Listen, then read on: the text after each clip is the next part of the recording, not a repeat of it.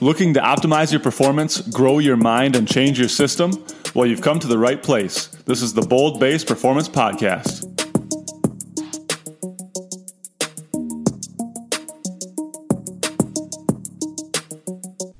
Hello, friends. Welcome to the show. On this episode, we talk with Coach Brad Fortney, another important member of the Track Football Consortium community. Brad went to Antioch Community High School in Illinois, where he played football and ran track. Following high school, he went to Carthage College in Kenosha, Wisconsin, where he was first team all-conference in football and track, both the shot put and the discus. Brad graduated undergrad in 2011 and received his master's in 2013. He had a minicamp tryout with the Chicago Bears in 2012. After this, Brad started coaching and teaching at Kenosha Bradford in Wisconsin until 2018. He was an assistant football coach, assistant basketball coach, head girls track coach, and strength and conditioning coach. He was named Kenosha Unified Coach of the Year in 2018 for his work with all the variety of sports teams he worked with. He also taught and coached football at Lakes Community High School in Illinois in 2018, and he also coached softball at Bradford High School in 2019. Brad moved to Enterprise, Alabama this summer in July, where he continues to teach and works as an assistant football coach and head girls track coach. We are excited to talk about all of his varied experiences in coaching. Brad and I have launched our lower body mobility course for all those looking to take care of their bodies at home. This online course covers the basis of education and exercise you can utilize to promote healthy hips and feet. Additionally, 25% of all proceeds go to the Global Giving Coronavirus Relief Fund. Please check out the show notes for the link to our course. Now on to the show with Brad.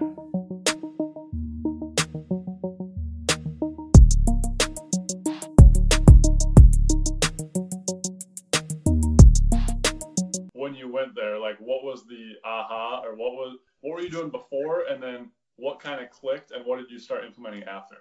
Sure. So what happened? Let's go back. So I gotta think it was 2000.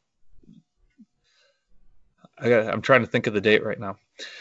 2014, and we had a really good track season. I had a stud girl who's down running at the University of Jacksonville right now. She won a 11.79 in the 100 as a junior. She was one of your typical girls who would be a cat, really fast. They'd say, oh, she's lazy and things of that nature. But so I figured, hey, we'll get you in the weight room. I'll sled push you. We'll get real strong and things of that nature. You'll run faster as a senior. Yeah, she ran 12 seconds as a senior. Didn't run anything. Wow. So as a junior, finished second in state.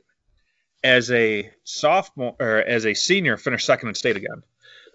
She finished second in the 200, and then our 4x2 shattered our school record, but ran in the second fastest time in state history and went 139.40.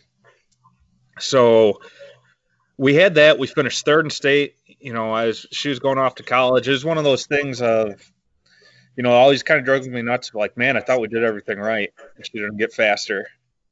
And then our football season, we ended up having, I thought, man, these kids never worked harder. We've been doing a lot of good things. We even doubled up like double days of we'd lift in the morning and run in the morning, and then we'd come back on Tuesdays and Thursdays and do more sprint stuff and work. And we ended up going 3-6. So I'm sitting down, and Tony's the first guy to speak, and he goes, yeah, everybody thinks they do speed work, but if you're not timing sprints, you're not doing speed work. I'm like, oh, crap. And he thinks, hey, and if you're just in the rack lifting and pushing sleds and think you're getting faster, you're wrong. And I'm like, that's me. And then he keeps, previously I read one of his articles of like 10 reasons why you should join the high school track team. And I'm like, man, I got to meet this guy. And, read that. My track coach actually in high school, John Brumman Smith, sent me the article. We're still good friends. He actually ran up at Eau Claire. And he sent me, and it's like, yeah, I got to go to this thing. So we ended up both kind of, hey, did you sign up for it? The first TFC second? I was like, yeah, and so did he, and we went to it. And I was kind of blown away. Like, I'm listening to everything Tony's seeing, and I'm agreeing. I'm like, yeah, I'm doing this. Like, Monday when I get back in for strength and conditioning, we are switching some of these things immediately. So that was a quick aha of, hey, if you're not sprinting, if you're not timing sprints, you're not working on speed. And it's like, that's 100% correct. And I looked at it like everything I did with that athlete, I was like, we didn't time anything. Yeah, we did some, your speed drills and your skips and all that stuff, but never timed. It's like, yeah, we'd put a lot of weight on the sled and push it and think like, oh yeah, your acceleration is going to be better now. And it all kind of came to fruition after that. Changed everything. Him up there. Yep. It's amazing in school. You for grades, if something's graded, you care, and if something's not graded, you don't care. And the only way to really measure progress is to give out grades and scores and things like that. But then with sprinting, it's not so obvious that you need to, grade them per se and give them a score and see if they're improving, and not just subjectively, oh, that kid's getting faster, they look faster, we think we're getting faster. It's amazing how that disconnect for a lot of people can be there, us included. Oh, 100% so. And, just coming from a background of, like, my parents sent me to Don Beebe speed camp when I was 10 years old, and, did a bunch of different kind of speed camps growing up. And then, we used to have a place called Athletic Republic where they'd have the speed treadmills and doing that. So, like, I've always been fascinated with the speed stuff, but never had it where it was constant getting times, finding my measurement, seeing where I'm going, progression. And, like, even through college, I had a good throwing, all my throws coach. I had 3 different throws coaches in 3 years. And one who kind of brought some new stuff, and it was kind of more so the West Side barbell lifting and kind of mix of what Joe DeFranco does. That kind of opened my lights on, hey, there's stuff different out there than just your traditional bigger, faster, stronger, because that's what it did in high school. And that's kind of what I want to say our college was kind of mirrored a little bit. We squatted, we cleaned, we benched, but it's like, hey, if you're running that speed, this is what we're staying, but we're going to get really big in the weight room. And, just that's kind of what I knew. And after college, I worked at EFT Sports Performance and kind of did some combine training because I went to a pro day at Northwestern, was with the Chicago Bears for rookie mini camp as a long snapper. Trained at EFT for that, and then they brought me on as a trainer for a year. So I was just training athletes of like, hey, if this got me good enough to do well at a pro day and get looked at, hey, I can apply this to you guys. And it's like, yes, some of this training is working and some of it's different out of the box of pushing, pulling sleds, doing heavy box squats, single leg stuff. But we were never like, if you told me, hey, what was your 40? It's like, yeah, we were in the beginning of football and never again. So, Yeah. And that was just one of those things. And the biggest takeaway that I've seen is that 8-year-old kid, if you want a young kid to run fast, what do you have to do? You can't just tell him, hey, go run to the fence and back. Hey, I'll time you to the fence and back, and he's going to run as fast as he can. That 8-year-old kid is just 10 years older when you're talking about an 18-year-old kid. Is, hey, if you want him to run fast, time him. And the best thing, and this has been the greatest thing so far, is like, it doesn't matter how slow somebody is. Like, I think a lot of kids, especially school-wise, will get discouraged if, hey, I'm just not good at math. Like, I'm a special ed teacher right now. I co-teach Algebra 1, so I'm math all day. And they go, hey, I'm not good at math. So what they do initially is just kind of shut down for it, where I see speed training and timing, they're where they're at of, hey, if I'm, and this is a true story on this, if I'm a 8.2 in the 40, like, that is what I'm at. It's not like, well, I can't run, and now all of a sudden I'm a 7.5 in the 40, 12 weeks later. Like, that's huge improvement. That's showing me like, hey, sprinting can be fun. Not, hey, I'm bad at math and I can't do 2 + 2, and now you're going to tell me, 2x + 4 = 6. Like, I'm going to even hate it more where sprinting and just timing, like, that's individually, and kids can see their progression and be excited about that, and now work to get better on it. So that's been the biggest kind of aha, and yeah, we can just keep feeding this to the kids, and they like it a lot. Especially for like kids who are bigger or they're slower, you can't ever compare them to the fast kids, because the fast kids are always going to be faster. But if you individually can get better, that's going to improve your performance and the team's performance, which is the ultimate goal. Yeah, for sure. And I think it helps hugely with that confidence boost too. I mean, Tony said a lot, and it makes a lot of sense. Is like people like to do what they're good at, and even if you don't think you're good at sprinting, but if you're showing improvement on that, that's going to give you more confidence. Hey, I'm getting better at it. Why wouldn't I want to continue to do it? Do you get any pushback from your kids on the way you run your practices now, or how you prepare for games, things like that, or from parents maybe, or other coaches? So I'll take you back. So I know I kind of skipped this. So I was at Kenosha Bradford for 5 years. I was in charge of the strength and conditioning, assistant football coach, head girls track coach, and basketball coach. The only reason why I started coaching girls basketball is because I was a head girls track coach, and I needed to figure out when I first started coaching girls track is, hey, I've never coached girls before, and I can't go from football season being intense and then bring that over to the track and figure out, what's different between coaching boys and girls. So besides that, I think girls are more receptive and kind of listen to you the first time better than teenage boys do. I mean, a lot of it's the same because teenagers are teenagers. But so my first 2 years at Bradford, I kind of did, hey, this is how I've been brought up, but these are some ideas that I tried, and had the mentality of, we're going to lift heavy. Like sprinting wasn't something big on it. Our workouts are going to be hard. Hey, if we're puking, yeah, we're getting better. And hey, we got a hill across the street, and yeah, we're going to do 10 sprints up it, and only the strong survive, yada, yada, yada. Well, that next year, and it wasn't just the kids, that's when I heard Tony, and hey, we're going to sprint 3 days a week. We're going to time stuff, and yeah, we're not going to do much of practice. And we're going to sprint top speed, or we're going to do no speed. So it wasn't just the kids that kind of had to sell it on. It was my 2 assistant coaches, which one was had won 2 state championships as their own as a head coach, and the other one they were both coaching for 25 years. And not to disrespect them or anything, I go, hey, this is what we're doing, and I gave them Tony's little PowerPoint notes of, hey, don't sprint more than 3 days a week, and when you're not sprinting, do your X Factor drills. So they go, this is what we're doing. I go, yeah, and we went down and saw Tony. But they were kind of on board right away once we started seeing results. And kids initially, they wanted to do more. Hey, coach, we're not doing enough. Like, be patient. Coach, we're not doing enough.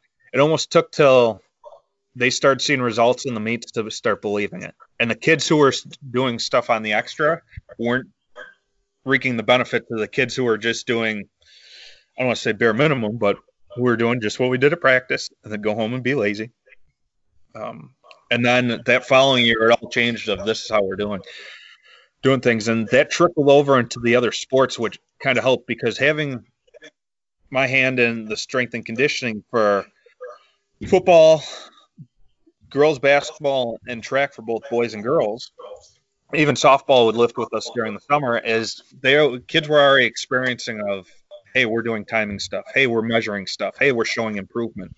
And then that just kind of tracked over into, all right, football when we hit football in the fall, and then basketball we were recording, ranking, and publishing stuff in those seasons too, because I'd bring the free lap out to football practice for our linebackers and be timing our blitzes off the edge, or would use it with their DNs to figure out how fast could they get to the quarterback. So when push came to shove in crunch time, when it was third down and we needed to get off the field, who can we blitz from the left side or the right side to end up getting the sack for us? Who's going to be, is our outside backer, is he better from the left or right? And then we could set up a call for that.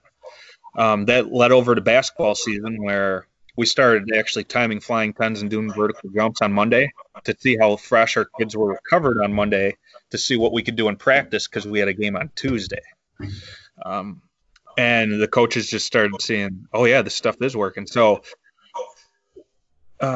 just at Bradford alone, it only took that track season, and then everything kind of filled in.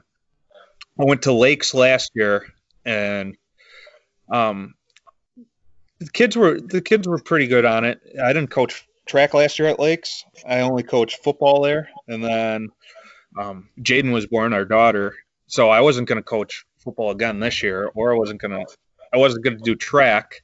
I ended up doing softball by default. The softball coach, because I was working out at used to train his kids in the summer. He comes up to me and goes, "Hey, I know you don't know crap about softball, and I don't know crap about sprinting, but together we'd make a good team." And he was like, "We'll make it work," because my wife was working for him already. She'd been coaching for him for 6 years. So I go, "Okay." So he goes, "All I want you to do is you're like our physical preparation coach. We'll work on speed, you work on movement." And he's like, "I want to start this RPR stuff that you guys have been doing." So that was my job. Like, I didn't even know what a fungo was, which apparently that's the thing where you toss a ball up and hit. I didn't know that had a technical name. Until softball. I think I learned that about a week ago, actually, from a client. Yeah. I had never heard of a fungo before. They're like, "You're going to get good at fungos." I go, "What's that?" They go, "Where you, a fungo, you throw it up and hit it." I was like, "I thought that's just throwing up and hitting it." But that really helped me dive in. And the kids had already been used to me because, I'd work them out in the summers and, I'd coach them other sports. Some of the girls too in basketball or softball players. So it worked out really nice where, we were timing flying tens last year for softball. And the crazy thing about this, if I took my top 4 girls in flying tens from the softball team and matched it to my 4x4 team the year before, the softball team had faster girls on it than the state qualifying 4x4 team did the year before. That 4x4 team also set the school record. So I joked with the softball coach. I was like, "Man, if we don't make it to state for softball," I was like, "I think these 4 girls could make it out for track." Good athletes, then. That's what we like to see. And that was a heck of a ride, and that got me. I got to work with John Ruffalo, who's, I would say, one of the smartest and best softball coaches in the nation. He is a guy who will figure out ways to win when he's got nothing, and trying to do and stay ahead of the curve, and always something on the cutting edge. And I think that's why we're kind of a match made in heaven last year. And he kind of let me do my thing, and the kids were totally bought in, to the speed stuff and RPR. And we did other unconventional things during softball last year, where even when we went down, so we made it to state last year. We had a pretty good run, and you get 30 minutes the day before you play your game on the practice field.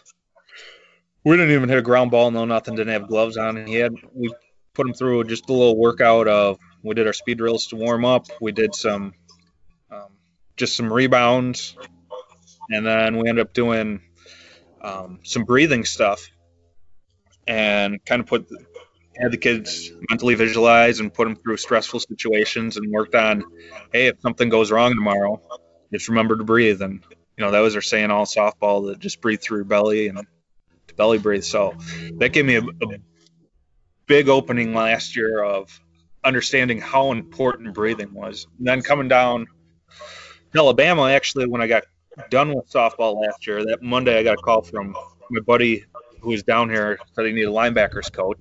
He goes, "What do you think about coming down to Alabama?" I didn't think about it. I got to talk to the wife. So he texts me, I don't know, 6 hours later at night. He goes, "I take it it's a no." I was like, actually, she's interested. So we literally flew out maybe 5 days later, came, checked it out. The head coach had won 3 state titles in Florida, and he just came to Alabama. The defense coordinator, who's my buddy down here, Jed Kennedy, he was up in Wisconsin, won a state title up there, played in 3 state games. I actually almost worked with him like 5 years prior. And, being down here, and then we met with the superintendent. My wife got offered a job when we were down here with the superintendent. And, we're driving back, and she goes, we kind of discussed why not try it down here. So bringing the kind of our less is more speed stuff to, 2 guys who will probably be Hall of Fame coaches. I mean, they got state titles. They've won, Rick's won over 200 games. Jed, as a head coach, has won over 100 games. So you got over 300 games between the two. And, they've bought into the kind of less is more for the sprinting stuff and RPR, and it's been great and just very impactful. And the kids have been very receptive to it because they haven't had direction. I shouldn't say they shouldn't have had direction, but speed has not been an emphasis down here in Alabama. And think about it where you guys are up in Minnesota and everybody here, oh, the South, they got speed. The South, they got speed. I was crunching some numbers today. We had, out of 113 kids when we first timed 40s, we had 16 under a 4.8 out of 113 kids. 16 under a 4.8. So we tested 12 weeks later. So every other week starting in January, we'd run 40s or flying times on Monday because that was our freshest time. Or it'd be Tuesday if we had Monday off. So right before coronavirus hit and we had to shut down school, we were testing 40s that week. Well, we currently have 32 kids under a 4.8. So in the span of 12 weeks, we've doubled our kids underneath a 4.8 in their 40s. And just even all our times, and I'll send you guys the graph of it. But you can see just from when we started January 8th till when we last tested in March on those things of just the improvement. I mean, we've averaged almost 0.2 improvement on 40. And it's not saying that I'm doing some crazy drills down here and we're just masters of it. Kids just don't know how to sprint. Like, kids know how to run, and some know how to run slow because they hate conditioning, but realistically, it's just we worked on just pure sprinting. We do basic sprint drills that you guys probably saw Tony Holler do. We've taken that, and that just mirrors into, okay, we're going to time you. And just timing for 12 weeks has drastically improved our kids' ability to sprint, but also, doing the speed drills and mini hurdles has improved our mechanics and the way they move. So they become more efficient. But it's been kind of crazy for me because just seeing that drastic change. And the nice thing is it's not just football players that we do it. Our baseball players here are doing speed work while we were in season, and our basketball team. I have 40s on our basketball players and flying tons on our basketball players, and even all our 8th grade football players. So on a given Monday, I will time about 250 flying tons or 40s. Wow. And just, it's crazy to watch them adapt, just purely sprinting and having them time, how much that has changed everything. Because now you're not just watching a kid move slow because, I'm going to look like I'm going to try to run hard or run fast because, coach is looking at me, but actually caring and, all right, yeah, I'm staying tall and I'm trying to push as hard as I can into the ground because I know that's going to push me out farther, so I'm going to run faster. It's been wild, and that's what's going to make this next, whenever we do come back. I mean, this time off and alone and isolated kind of makes it important because we've made so much gains in the last 12 weeks of, all right, how do we maintain this since speed's going to be the first thing to go if the kids aren't running at home. Yeah. How have you adapted to the coronavirus in terms of reaching out to your kids, having your kids do stuff at home? How has that been going so far? So with, I should say, with kind of how we've been programming and whatnot, most of our football players do track. And so what's been nice is some extra things that I've done at track practice I've been able to share with our kids who are also football players. So I'd say between now down here in Alabama, I can have 7th and 8th graders on the high school track team. So 7th, 8th, 9th, 10th, 11th, 12th. So we have a fair share number. I'd say probably about 25% of our incoming freshmen are on the track team. And then I'd say we're about 75% of our football players are on the track team. So I already had most of those guys on Remind and been communicating with them. But what we've done as a football staff that I think has been really helpful is each position group has taken their kids in their position, and we've been communicating with those guys a couple times a week just to check in with the kids. Hey, how you're doing? I've actually set up workouts that I send out on Mondays to the kids where, okay, here's your stuff for this week. It's not just a Google Doc that says some words on it. I've videotaped myself or attached some YouTube videos to it to, hey, guys, make sure you're getting this done this week. And then just trying to have constant communication. We've been communicating as a staff for football wise of, hey, who have you talked to? Who haven't you talked to? Have they texted anything back? And it's been nice. I've gotten quite a few pictures and videos from kids of like, hey, coach, I did this today. Hey, coach, I did this today. Hey, I did the explosive workout you sent me.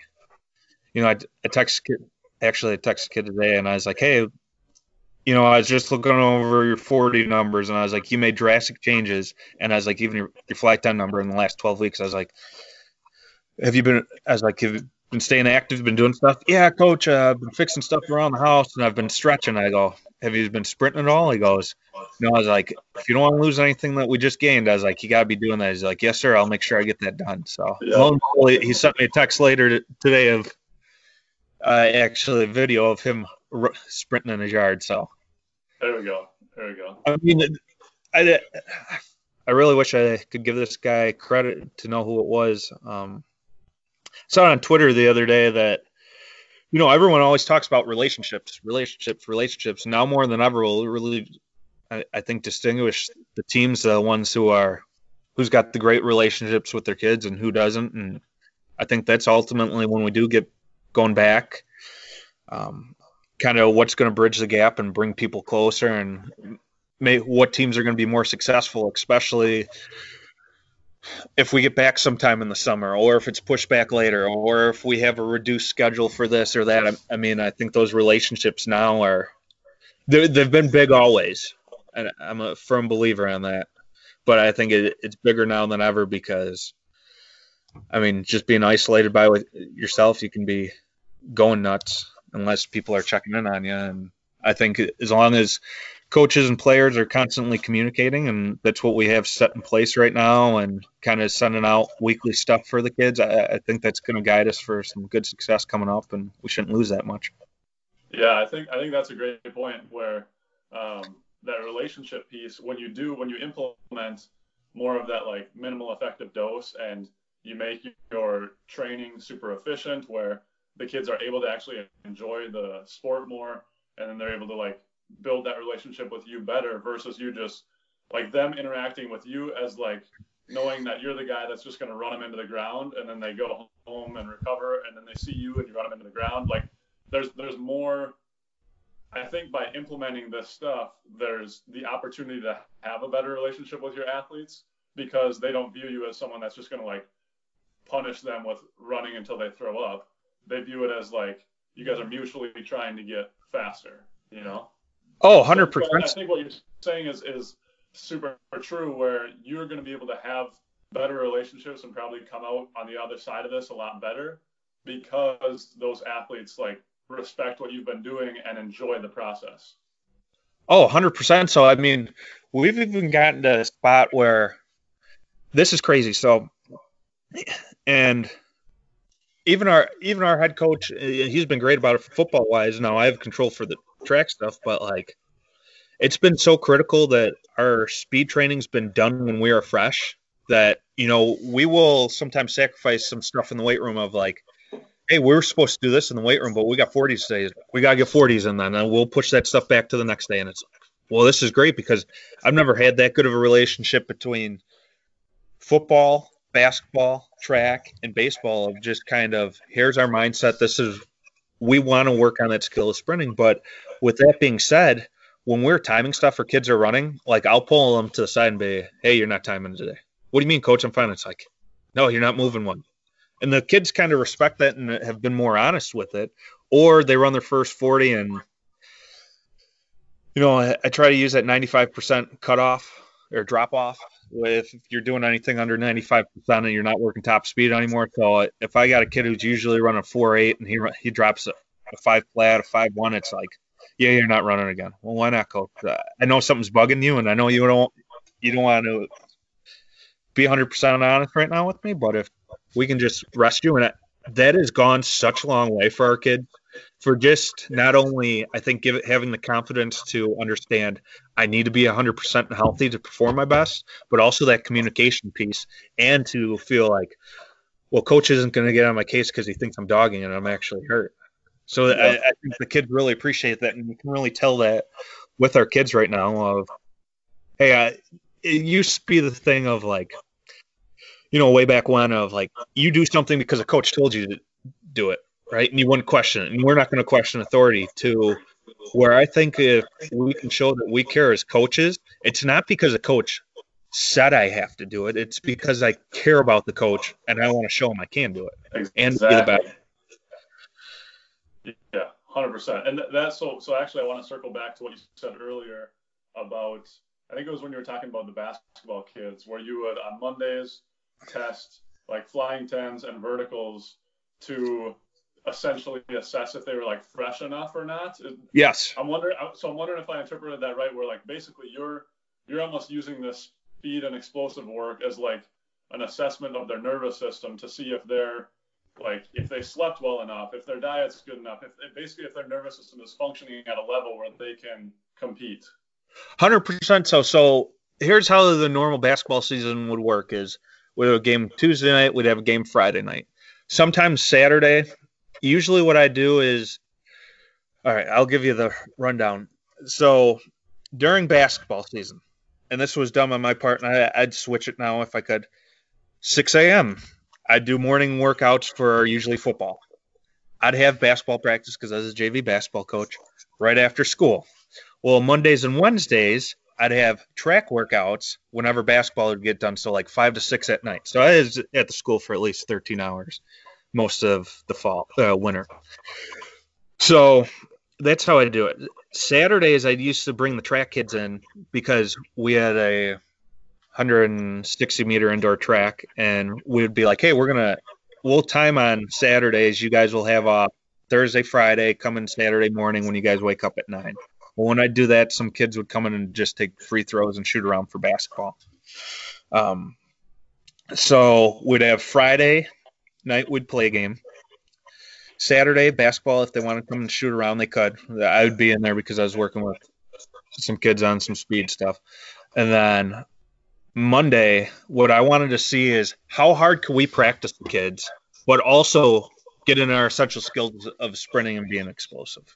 So you're 100% right. Seeing if the nervous system, could we kind of get up and down the court a little bit, even though we got a game tomorrow, or do we need to even cut it back more and, like, I don't want to say walk through, but have it more of a mental practice where we need to take the pace down and make you fresher for Tuesday. That's awesome. I love that. I haven't like thought of it in that way before, or just, I guess, like put two and two together of using that more of an assessment tool for their nervous system firing versus just like what their time is. So I love that you guys do that to just like see where they're at. And that's the thing that will lead this fall for football season. I mean, we use it right now in the springtime for our because we lift during class. We're on block scheduling, so we do that during class right now to kind of dictate, all right, how can we push in the weight room? But they'll be kind of a big indicator go in the summer and in the season whenever we get back on track of, all right, we'll use that to kind of dictate how practice is going to go and is our kid fully recovered from Friday? And I mean, it tells you so much more information. Yes, you can use an eye test when some kid looks sluggish, but when your best player is not moving like he usually does, and you know he's going to fight through it anyways, or she's going to fight through it anyways, it's like that is the thing that gives you backup proof of, okay, something's off. Yeah. And then you're going to be able to decrease their injury rate as a result too, and everything like that. Hugely. So would you? I'm just curious now. Have you ever gotten into like heart rate variability or anything else where you're like looking at how well an athlete is recovered or anything like that? Or I have not. I've kind of used that as my guide and tool to go. I actually, there's one other example that like I use vertical jump, but I was talked to our AP Psych teacher when I was still coaching basketball. Our two best players were an AP Psych, and he always tested on Friday. And I pulled up stats, and it was just by coincidence. I was like, the psychological stress that your test is putting on them is impacting their games on Friday. I was like, can't you move them to Thursday? He's like, we always test Friday. So it was kind of coincidental. Just saying, I don't have any proof. And remember, I'm just a special ed teacher. That like they would have more turnovers on Friday night than they did on Tuesday. So That's not like, crazy. obviously later in the week and things of that nature, but we did see some variance of, turnovers and decision making was decreased on Friday than it was on Tuesday. And that could have been, a number of things. Like I said, I'm not too smart to figure it out, but those are a couple things that I would always give the AP Psych teacher crap about. I mean, that's super true, though, like stress levels and how that affects your nervous system and processing, cognitive functioning, everything, like 100%. Yeah, and looking at it that deeply is like some people just kind of overshadow it, and it's like, well, it's a good kid. They'll work hard. And our two best basketball players also had to be the kids who are probably the two best kids in their class. So, they were not only working hard on the court, but they're working hard on their grades and up late and things of that nature. So go ahead. I was just going to say, I haven't gotten too much in the heart rate stuff, but would eventually like to do that. I do think through softball this past year, I mean, I could almost call out if it was a stressful situation for either the batter or the pitcher. If we're talking about a 3-1 count and the pitcher takes a chest breath, she's probably like, I was pretty spot on calling it out because I was taking the stats for softball too, because I didn't know anything else about it. But, plug in the stats, like I could call a ball or a strike, or if a batter was in a full count and they took a big chest breath, not a belly breath, you could tell that, hey, they're going to strike out here or make a bad decision or put the ball down and be out. So, like, I should say, besides the 10s vertical jumps, like, I just kind of pay attention to how people breathe. Yeah. So dive into that more, because I know you mentioned that earlier too. You guys do like some breathing work, and I'm assuming you like simulate a stressful situation and then you have to breathe different ways through it. I want to hear more about that. So when we implemented RPR last year for softball, we took a Saturday, we brought all the kids in. I had them partner up. We did some tests. We started with breathing, just all right, touch your toes. Okay, breathe through your belly, not your chest. Like, taught them how to belly breathe, touch your toes again. Then we did kind of all the other drills that you would do, to just all the other tests, I should say, after the drills to see if they're working or not. Well, in practice, we kept saying, all right, belly breathe, belly breathe. Well, our first game, we get in a stressful situation. It's bottom of the 7th. We got 2 on. There's 2 outs. There's a full count. Coach Ruffalo tells the girl in the box, hey, remember 2 breaths and swing, because we've been working on that too in the batting cage of, they'd work their routine. They'd keep their mouth shut, breathe through their nose for 2 breaths and do it. Well, he tells her, hey, 2 breaths. And I just watch her take 2 huge chest breaths. And my wife's sitting next to me as I'm putting that. I was like, she's going to strike out. Sure enough, swing and miss. Well, the other team ends up scoring a couple runs in the next inning. We end up losing. We had opportunities. And that was the perfect time I talked to Coach Ruffalo after the game, and he's a very intense guy. And, I'm the village of the softball. So I was just talking to him about breathing stuff. Hey, can I go over breathing stuff tomorrow? I was like, I think I figured something out. So we started practice that next day. I lined up our captains and the girl who just, when we had a chance, the game on the line, ended up not scoring. So we went over the importance of belly breathing. So if you were to line up 4 people, you could line up all. We had 16 on our roster for state. So they're standing shoulder to shoulder. They put their right arm around each other. So they're connective. We put our captain, girl who's at Minnesota right now, she's at the far end, and I told her to put her right arm up. So she's got her right arm up, and I was like, okay, everybody do a test. She's strong. I was like, okay, everybody belly breathe, and everyone's belly breathing. We test her. She's still strong. So I go over to the girl, and I don't say anything to the other one. I have on a note card the situation from the night before in the game. 2 outs, 2 on, full count.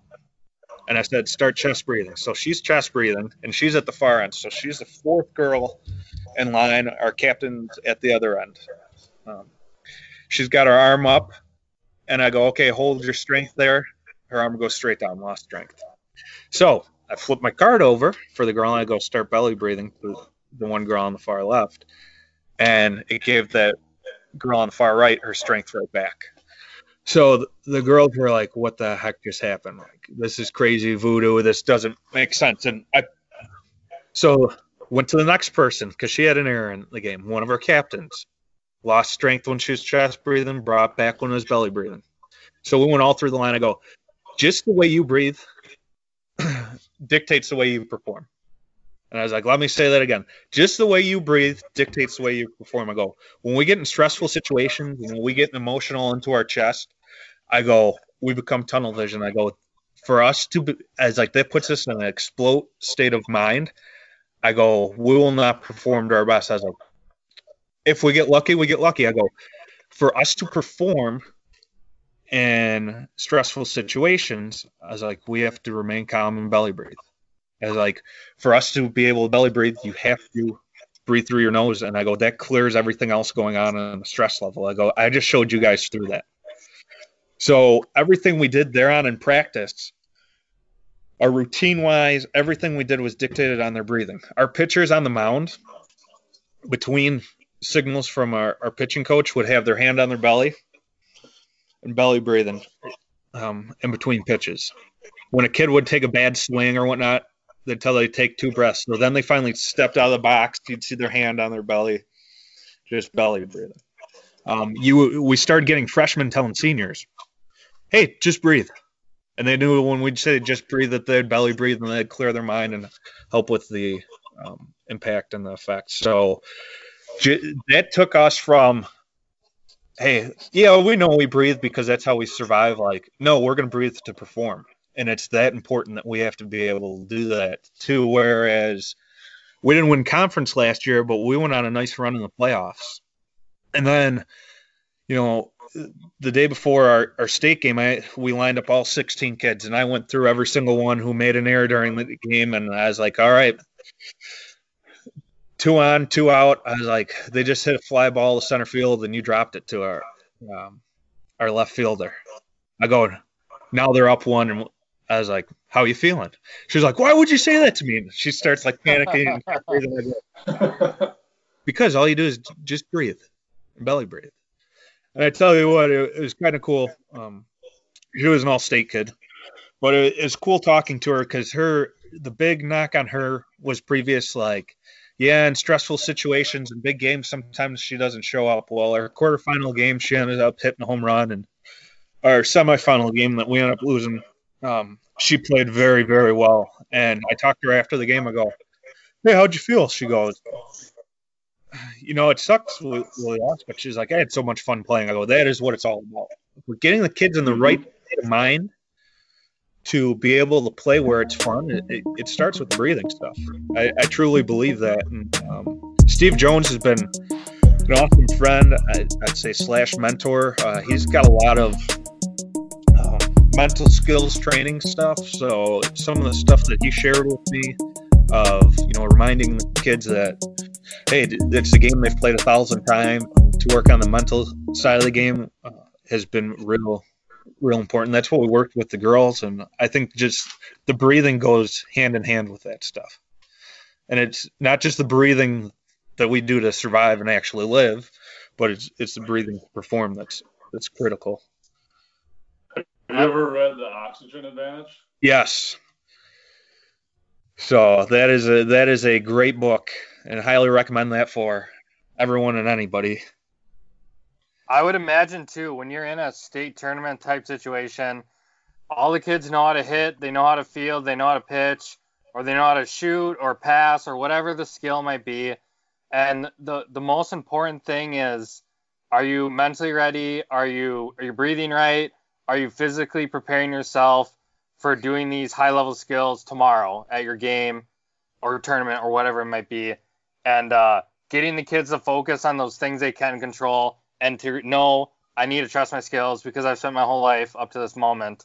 It's just it's a little bit different because everyone wants to practice, but you give them the right headspace and a lot of good things happen. I would imagine. Here's the thing. You just got to intentionally do it.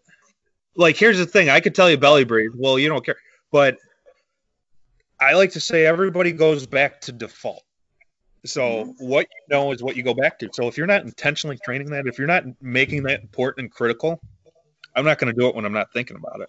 I'm not going to do it when it's important. I'm going to go, well, my body's used to chest breathing, or my body's used to moving it this way. So that's been the big thing, is teaching that and going over it and making it a point of emphasis in an unstressful situation makes the body be able to do it in a stressful situation. I mean, that goes back to what they say, like Navy SEALs, actually any kind of military training is, you go back to your least basic training. Well, telling somebody to breathe isn't your basic training on that. Teaching them how to, and it's just like everything. That's your least basic training on it. And that goes even over for sprinting stuff too. You could tell a kid, oh, I'll run faster. Well, no doubt, but if their mechanics are off, or if they don't have mechanics and it's just kind of their body trying to figure out and process, okay, how do I move faster? That ties into what you were saying too earlier, where I was curious as far as when you're first seeing someone, or they're just like they're first getting into your program of sprinting, what are a couple of the things that really stand out that they're lacking, or like a couple of key things where you need to focus on? And I know you said you guys do a lot of different work from that you've learned from Tony Holler and you've created your own, but like what are some, like, just a couple key takeaways where if someone's listening to this, they want to like go and try sprinting tomorrow, they can focus on just a couple things? Sure. Well, first off, I have to thank and I should say thank, and then sometimes it's, man, I wish I didn't see this, but Chris Korfis has completely changed my mind and has ruined the way I look at things forever and ever. in a good way, though. In a good way, because like I pay attention to people's ankles and their feet when they walk, and just that kind of movement and the stuff that he's been willing to share. And anybody out there, like, he is a fountain of information, a brilliant guy. But things he's done for toe isos, RPR, just movement wise, we've become pretty good friends, and I view him just like Tony as a friend and mentor for me, because they've been so grateful and sharing and helping, and but with that being said, is I look at seeing if a kid can, a lot of times, like, I really wish we would have filmed this, but our corners who are like 6'1" and 6 feet were running like they're 5'6", and then you see how their legs hit the ground, and they don't know that they need to push it to the ground. And they get really short when they run, and then their foot hitting the ground they're not trying to strike the ground hard. It's just kind of, well, I'm going to try to pick my feet up a little bit, and then I'm going to try to reach out. So those are the biggest things that I usually see right away, is someone not being tall. And if they're not being tall, it's usually because they're not pushing hard in the ground. And if they're not pushing hard on the ground, it's usually because they're trying to reach on their stride.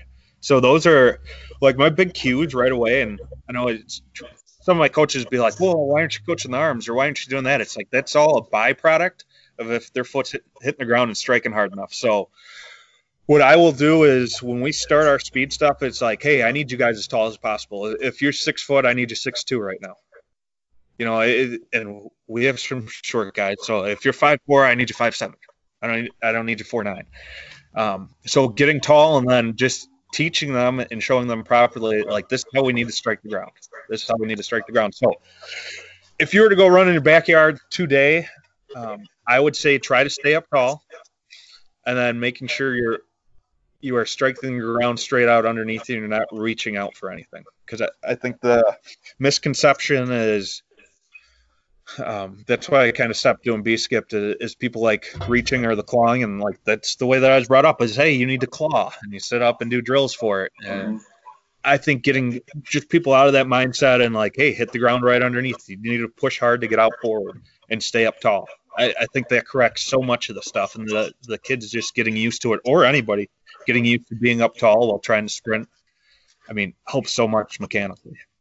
Yeah, that's really nice. It's a lot easier to just have a couple like quick, easy cues versus so many things to focus on. Because at a certain point, it just becomes way too much. Like, all right, swing your arms at this speed, and make sure that you're driving your hips up and everything like that. Like, 2 or 3 just like quick hitters that are probably going to help most people clear out the dysfunctions. Well, and here's a nice thing too is like I like to use get big, and that trickles down into multiple cues. But our first thing is just standing tall to get big. So when we're doing, A skips, if we're doing high knee butt kicks, any of those, it's like, hey, I need you tall. So get big. Well, that turns into big knee up in front, right? So they know that when I'm big, I need to be big like a monster, that my knee's up in front. Well, then that trickles into, hey, my hands are big. Everything's big on my body. Not that I'm bringing it down, I'm trying to squeeze my fist, anything like that. My hands are big, my knee's coming up big, my foot's up big, my height. So that all trickles down. And I really wish I would have filmed this too. But, the first couple of days that we started doing some speed work, the coaches were like, wait, why aren't we, like, they're like, hands, big, move your hands. I was like, don't worry about that. They're like, why not? I was like, it's a byproduct of us pushing hard into the ground. I go, once we figure out how to push in the ground, we'll talk about hands. But I was like, I don't care about that right now. But look how bad it is. I was like, yeah, because they don't know how to push into the ground. So I was like, we're taking all those compensation patterns that they've built up through the years for whatever sports they're playing, whatever they're doing in the backyard, and now we're telling them to run in a straight line, do a sprint that's an actual skill, and they can't do it because their body just doesn't know how to do it. So, the get big I like using because it all starts with their height, and then I can use that with their knee being up in front. I can use that with their hands, and it's just kind of our one cue, and the kids over time understand, well, if I'm big, everything's big. Yeah, I think it's huge to have those like phrases like that too that kind of encompass a lot of things. Like I think like with golf, right? Like if you play golf, there's probably like 100 cues that you could think of as far as like, keep your eyes down and hinge here and everything like that. And I had a golf teacher once that just said like hinge, hips, and hold, and it was just like, like made sense. You know what I mean? Like you're able to like understand what that means. You're not having to like be super cognitive when you're doing the activity. And I think that's what it is. Like the more automatic it can be and the less that you're thinking about it, the better you're going to perform, the lower your anxiety, going back to like the nervous system stuff, like when you're trying to think about 10 cues at once, that's like high stress. And then you're probably going to be doing those things right, but then you're breathing in your chest or things like that, And you look at it, it's like most of the time, most of the things we're doing anyways are basic fundamental skills, if we think about it. So if I'm trying to, those are things that I should be able to do, I think, in most sports, be able to do with, subconsciously without thinking. But if we start thinking on those things, that's going to slow down our process and our way of thinking and our ability to do all that stuff. So, that was a big thing for even softball, just telling them like, hey, just breathe. That works. So there's, the linebackers I coach this year, when things would get stressful or we'd have to go out there, I'd just tell them, hey, remember, just breathe. And I would just calm them down and be like, hey, we're going to do what we do. And you're 100% right on that. Is instead of the 1,000 cues, 10 cues, or getting them thinking, it's clear the mind and let them go. When we were talking early on, asking from the point of view of like someone who's new to coaching or training, you touched on early where it's like kids want to do more, right? So in a lot of situations, whether you're seeing a client one-on-one or you're a coach and you have a team, it's hard to do minimalist style training because they feel like they need to be sweating super hard and like panting and puking at the end of the workout. And obviously by now you've kind of built up that reputation and everyone's in the same understanding and you have it across different sports. But as somebody like just starting out who wants to start implementing that for their team, but like they're kind of going against the system and going against maybe their assistant coaches and the athletes, like how do you portray that and how do you stay strong with that, like without like having seen the results yourself, right? Because I mean, you kind of said when you went to TFC and you decided that you were going to implement this stuff, like you hadn't actually seen the results for you yet. No. You know what I mean? So it's like, were you had an open mind going into it, or you had kind of seen that the high volume stuff wasn't working as well as you thought, or I guess that's a separate question. Kind of both of those questions. You know what I mean? So I'll merge that in. So, well, for a coach who's kind of diving into it, and the reason why I went into it is because I've been on a pursuit, and kind of my philosophy is like, let's make the athlete the best they possibly can be. Not, well, we have to be married to this certain lift, this certain exercise, this certain program. It's, all right, how do we keep improving? And through my experiences, through high school, through college, and even coaching, it's like, all right, how do we get better? How do we get better? How do we keep evolving? Because if everybody's doing the same thing, I don't think we'd have an advantage. I didn't think we'd have an advantage if I were doing what everybody else was doing when I was at Bradford, at Lakes, or now where I'm at Enterprise. For sure, not where I'm at Enterprise now. We play some schools who have some absolute studs, but what is going to give us an advantage? So when you're a coach, kind of, hey, I'm going to take a minimal effective dose, and all right, what I used to do, I'm going to split that in half, or take a quarter of, take only a quarter of it. The biggest thing is just to be patient. There are so many times, especially early on in the season, it doesn't matter, what sport. It's when we get done, even some training stuff, it's like, crap, I could have done more today. It's like, man, I should have really got after him. But then in the back of my mind, I just look at it as, and I explain this to the coaches often as much as possible, because it's so easy to be like, oh, we should do one more rep. Every now and then it's okay. But I look at it as you're gardening. So when you first start this stuff, all you do is plant a seed. And you just got to water it, give it some sun. But if the first time you plant the seed and you just keep the water on because it's like, we got to go until we grind and it'll look good on Twitter and Instagram, you just killed that seed, and you're probably going to have to replant it. Yeah. You might have a strong one, and I think this goes with a lot of people. You'll probably have, I want to say, 5% of kids in your program that you could beat the living crap out of in the workout, make them puke and all that, and they're still going to improve, and they're going to love it, and they're going to grind and be fine and not beat up or injured. The other 95% of kids kind of don't survive that, and then you're wondering why your best kids are always, hurt or whatnot. Because I was that kind of athlete growing up of like more. But to be a coach for that is you have to be patient, and then you just have to stick to it and use it. Figure out something to always measure and use that as kind of your guiding force. So if today's our flying 10s and we run 2 of them, the kid wants to run a third one, that's great. And if I see it as a tremendous drop off, it's like, hey, you're not running another one. Yeah, but coach, I could run another one.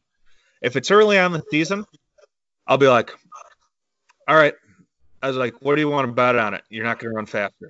Because the kid wants to run it right away. And knowing that at least 5 to 10 minutes recovery, he'll go, no, coach, I'll beat it. I was like, all right, if you beat it, I was like, I'll let you run another one. If you don't, I was like, you got to go home. I was like, and you can't go to practice tomorrow. Oh, I'll beat it. So he runs again and runs even slower. It's like, all right, I'll see you in 2 days.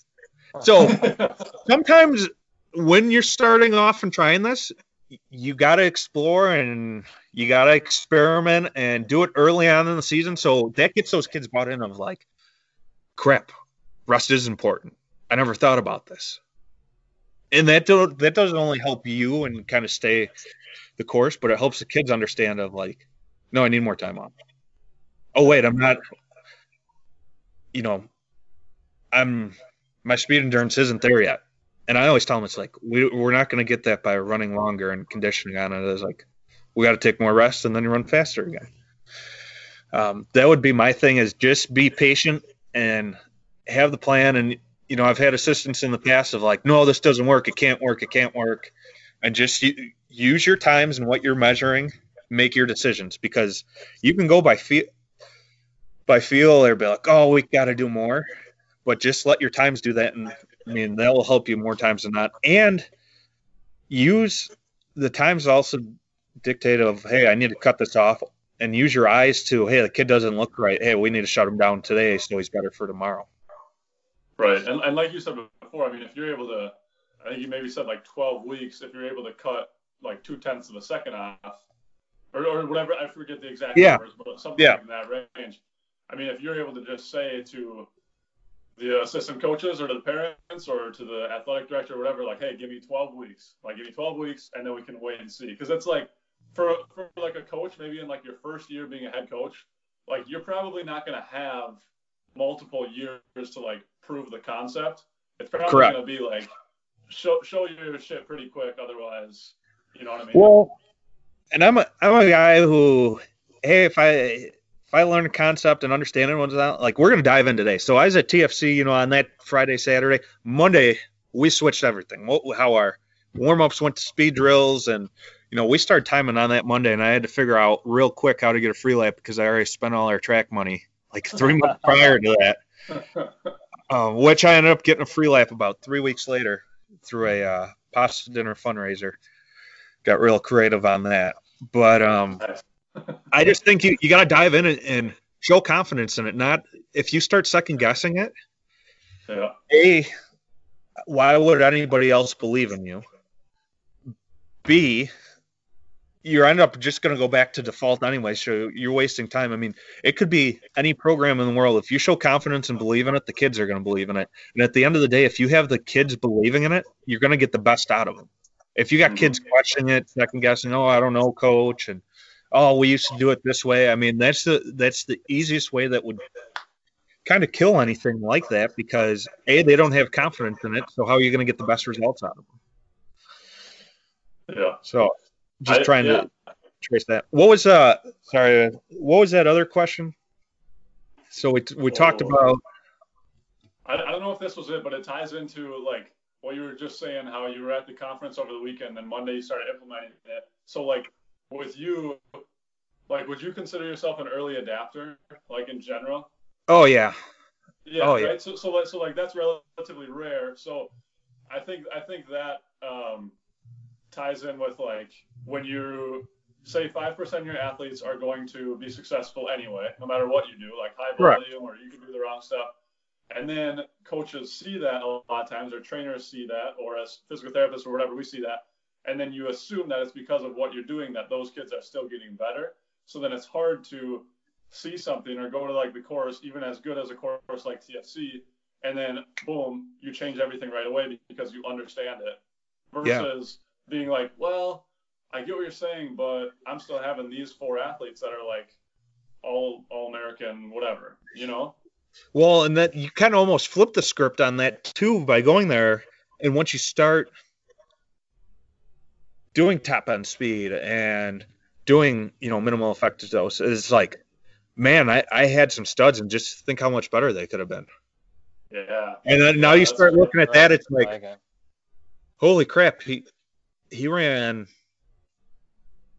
11-1 and we used to grind the crap out of him.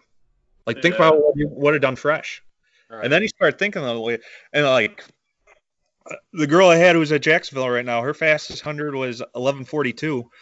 And I know her coach has kind of gotten more, and we even looked, we talk all the time still. And like, she's gone down to like, I just don't understand that if I'm not running 300s and 200s and stuff like that, how am I still going to be fast? And like, she ran her second fastest time coming off injury, and she's like, I've done way less than I've ever done before. And it's like, because you're working on top speed and your body's getting used to that, and it's being able to perform at that rate.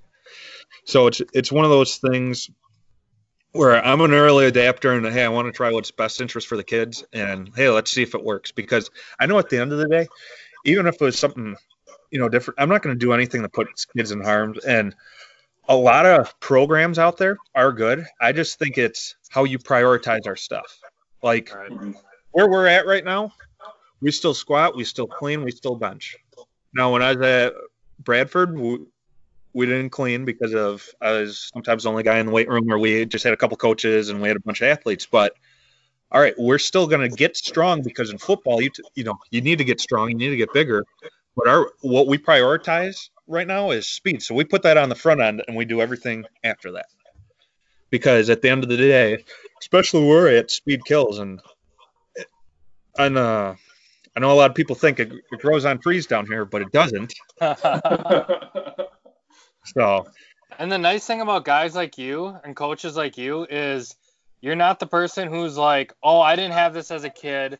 These kids don't need it. Like a technology like Freelap. Correct. You're just trying to give the best to them, and you're not, back in our day, we did this, and we had 2-a-days, and we didn't have technology. You're adapting. you're finding out ways how these kids react to your coaching, whether it's, texting them or using social media or using better technology. And it's just nice to see that instead of just being someone stuck back in 1990 or 1980, 1970, whatever. So it's really nice hearing that from coaches these days, that you are adapting to the times and giving the kids the best that you know how. Well, and at the end of the day, you want to give them the best experience you possibly can have. I mean, I look at it, even if that kid might not start for you or be in the program for 4 years or anything like that, it's like, have they learned enough through what you've been doing to know that being on a sports team, if you work hard, you will improve and get better? And I think you can track that many different ways. I think they can do that, through, hard times in sports, good times in sports. But I mean, really the minimal effective dose, it's like, hey, you can work hard and you are going to reap benefits. You might not be the fastest person in the track or whatnot, but listen, you are getting better over and over again. And it's not that, hey, we're hitting your ceiling yet. Yeah, I think, and that's a good life lesson too, where like working smarter or training smarter versus harder. Yeah. And not having it be a negative thing. Like say it's I don't know, you work on computers or something, right? Or you have some job of that nature. Like whether you put in 16 hours in a day or 6 hours in a day, but like you use that time way more efficiently. Like that, yeah. It shouldn't be. I just feel like things shouldn't be graded based on duration spent doing them. It should be like the efficiency and the effectiveness of the time that you do spend on it. You know what I mean? So I feel like that's because the whole concept in my mind of less is more, it's so hard for people to like wrap their head around, because as a society, we like hold hard work, like long hours, as like the premium. Yeah. Know? Yeah. So the gold standard. Yeah. Yeah, exactly. So now, I don't know, maybe that's the lesson, whereas this becomes more common in training and sports and athletics, it starts to be implemented more later in life in different facets. Well, I hope so. I mean, I'll keep people around longer, that's for sure. We'll feel the burnout. But I mean, as Tony would say, healthy is happy and happy is healthy, and it is fresh is healthy. So as long as we're improving and staying fresh and staying healthy, I mean, you're giving the kids the best chance at the end of the day. And I think that's why we're all in this, is to give our athletes the best chance to compete and perform and whatever that may take. And that goes for coaches too, in terms of being happy and healthy. If you can practice in 45 minutes instead of an hour and a half, you get 45 minutes more of your day, so you can give more to your family and to your work and to your sleep and to the program. So then you're not burning out either. So it's a double win, really, for the kids and for you. Oh, for sure. And then it's not like, oh, man, this sucks, we got practice today. Or right. You get later in the season, and if it's not a good season going on, be like, oh, I got practice again after school today. The kind of double-edged sword there. You're 100% right. But, man, it looks like it's getting dark there, so we should probably let you go. Sure. Hey, I appreciate you guys. Yeah. So the other thing that I actually had to present to the board, the school board. So name me this. How many superintendents do you know who checks 40-yard dashes? If you're testing 8th graders, football team, basketball, baseball team. I don't know any. So I might have the greatest superintendent in the whole nation. Mr. Fott is our superintendent here, and he has been eating up the speed stuff tremendously. He had me present to the Board of Education, the school board, of when we were about 8 weeks in. He wanted me, hey, I want you to present what you've been doing with the 8th graders, football team, track team, basketball, and baseball team. And at the time, I only really had data on the football, track, and basketball. And he's a big proponent of like, man, this is something that this could be taught in as young as elementary, middle school, high school. I go 100% so, and I go, it currently isn't. So definitely I'll have to come back on and let you guys know where kind of I am in that aspect of how far along we are, and training wise and kind of how the impact, because we're trying to make this work and set it up so it goes district wide, where we have, like, I'm tracking flying 10 numbers and 40 numbers from elementary school all the way up to high school. Because I believe if you can teach kids the skill of sprinting at a younger age, the better athletes they'll be at later. Because I think you spend almost freshman year, when a kid turns 14 or 15, they're almost like a hardened piece of Play-Doh that you're not going to change them too much. But if we can change their mechanics at a younger age, they're going to be better athletes and faster later on. So he's on my shared document of 40 times that goes out to the coaches. Let's just say that. And he checks stuff and is like, "Man, did you see this kid improved?" And I'll get text messages from him. So yeah, very, very fortunate and blessed to be where I'm at, and superintendent who is like, "Hey, what are we doing this week?"